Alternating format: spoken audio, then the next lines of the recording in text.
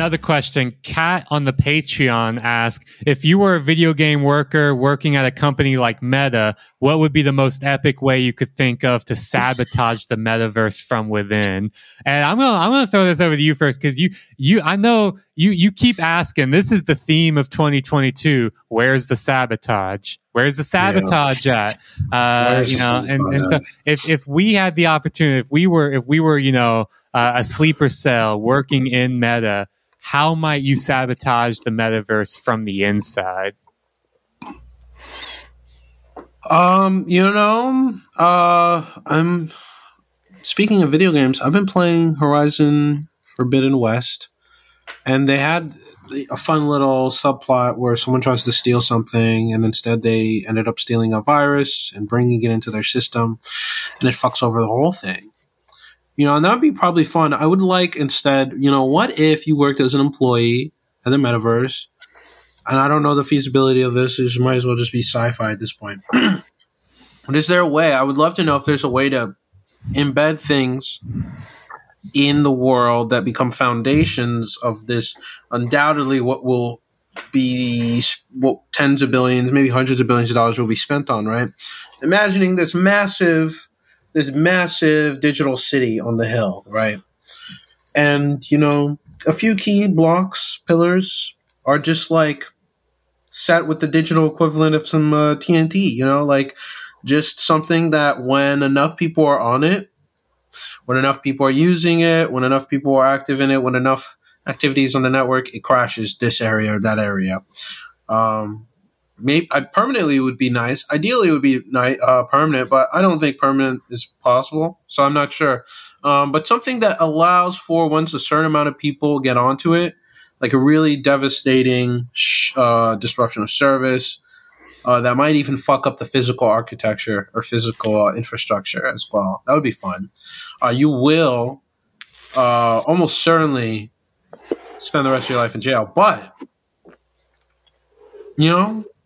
why not? Why not do it? I have an idea. Right. And for that, I'm gonna have to tell you, dear listener and dear viewer of this, you're gonna have to suspend your disbelief, because in a world that I currently live in, there's no way in hell that I would ever be able to find a job like this or work a job like this. So, us suspending our disbelief in this is going to make this whole story more plausible.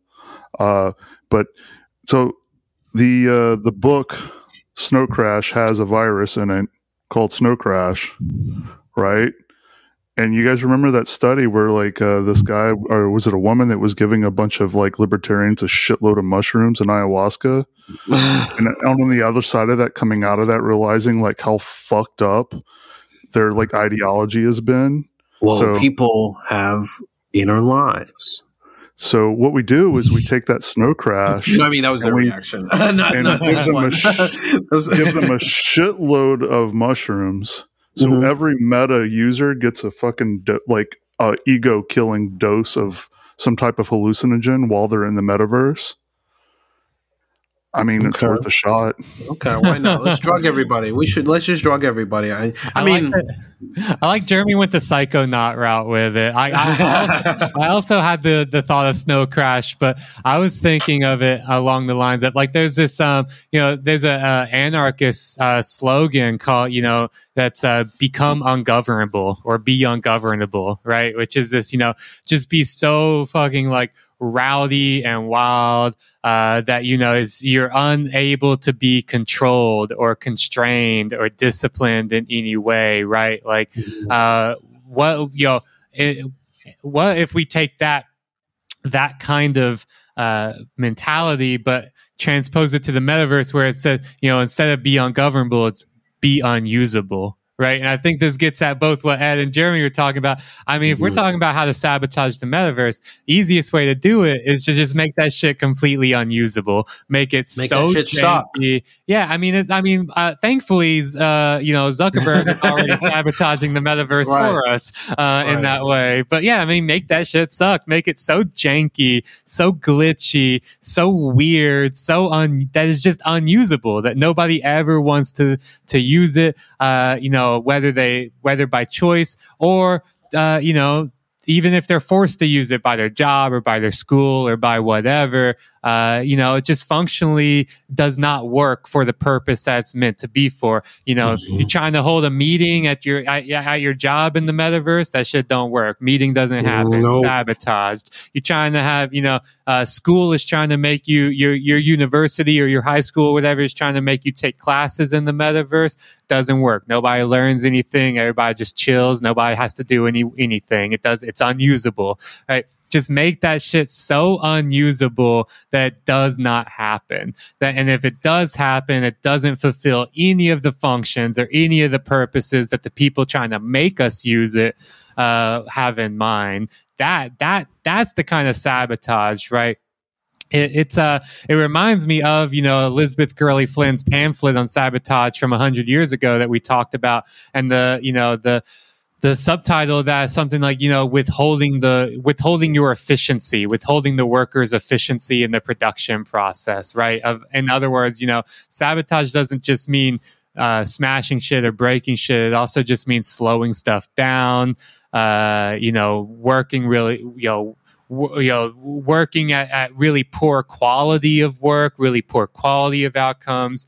I mean, I think that would actually be a way to sabotage something like the metaverse, something that tries to be, so controlled, so managed, so efficient, so whatever, and just blow all that shit up by making it unusable.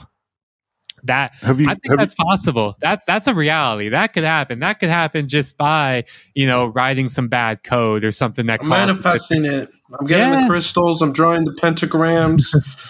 I'm saying the spells. I'm doing it. Mm-hmm.